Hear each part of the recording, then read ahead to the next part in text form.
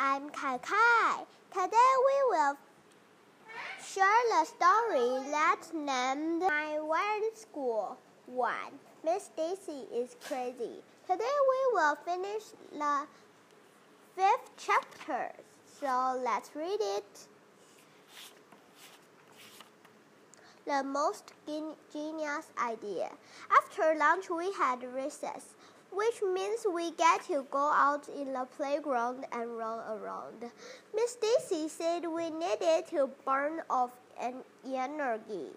Now this is more my style, I announced when we got inside. I made a beeline for the monkey bars. Then me and some other kid hit the swings.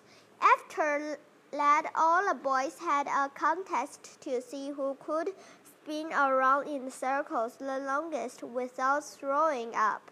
Michael Robinson won. Then we all sat down on the grass. Even though Miss Daisy was pretty cool, we all agreed that we hated school. We made a promise to one another that we would hate school forever, even if we changed our minds and decided that we liked school. That's when Ryan came up with the most genius idea in the history of the world. That was his idea. We should buy the school. Ryan told us that his father worked for this big company, and that once his father's company bought some other company, just like you would go into a store and buy a candy bar. Ryan said it happens all the time. He said he didn't see any reason why we couldn't buy the school just like that. If we bought the school, what would we do with it? Michael Robinson asked. We could do anything we want with it. We did want it. Could we turn it into a video game arcade? I asked. Sure, why not? Instead of teaching reading and writing and arithmetic, we could teach kids how to play video games.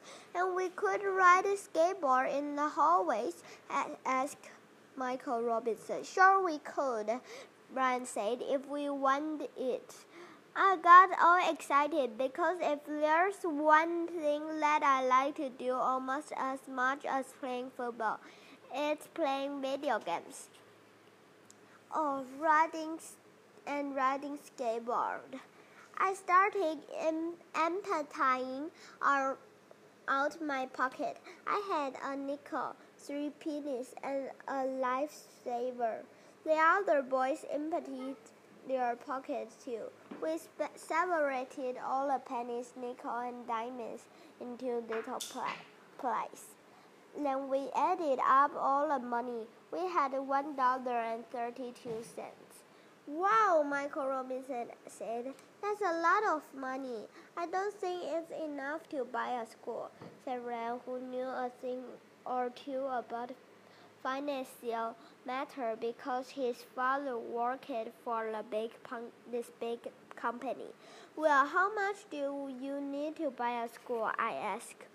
Beats me, we'd better ask Miss Daisy, said Ryan. We all rushed inside after recess and asked Miss Daisy how much it would cost to buy a school. Gee, I don't know, said Miss Daisy, who didn't seem to how much of anything. What do you want to buy the school? We want to turn it into a video game arcade, I told her. What a great idea, she beamed. I love video games. There are so many schools and so few video games arcades. It makes perfect sense to turn some of those schools into video games arcades. I'll again to meet with Mr. Klutz tomorrow so we can ask him if we can buy a school. But right now, we have to go to Mrs. Coney's office. Mrs. Coney's office is down the hall from our class. She says she's the school nurse, but personally, I think she's a spy. I'll tell you why. This there's this big poster on her wall that say this. I tried to read it, and it didn't make any sense at all. Even Andrea Young didn't know how to read the poster, and she knows everything. I think Mrs. Connie has created a secret code, and she's using the poster to send my stories by messages. I will have to keep an eye on her. When we walked into Mrs. Connie's office, she had us all lined up inside the order. I was one of the shortest kids, so I had stand in the front of the line. Then Mrs. Connie told us to take off our shoes. At first, I thought she didn't want us to track mud all over her office, but then she told us that she was going to weigh and measure us. Obviously, she's trying to gather information about us, because that is what spies do. My friend Billy says that the heavier you are, the smarter you are, because heavy people have bigger brains. But I think Billy just says that because she's overweight. I weighed 52 pounds. Mrs. Connie showed us the awesome ruler she has. It is made of metal and stretches out 6 feet long. Then when she presses a button, the whole thing shoots on into her hand and it disappears like magic. That is cool, but I admit she has lots of other spy tools too. Wouldn't let us play with her magic ruler, but Mrs. Connie ran around measuring everything. She showed us that the bed we were sitting on was 17 inches high. The door into her office was 30 inches across, and her foot was 12 inches long. Hey, my foot is a foot, Mrs. Connie exclaimed. Aren't all feet fit?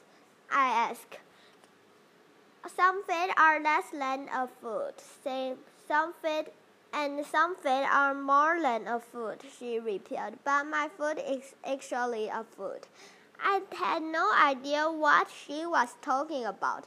Mrs. Connie wrapped the measuring tape around her forehead and announced, "Look, my head is almost 2 feet in circumference." I knew what circumference was, the distance all the way around a circle, and diameter was the distance through the middle of a circle. What's the diameter of your head, Mrs. Connie? I asked. Everybody laughed, even though I didn't say anything funny. That would be hard to measure. But isn't measuring things fun? Mrs. Connie asked. I wonder how much the circle weighs. Mrs. Connie started to measure and weigh more things, but Miss Daisy said we had to go back to class. Thank you for listening. This is our ending.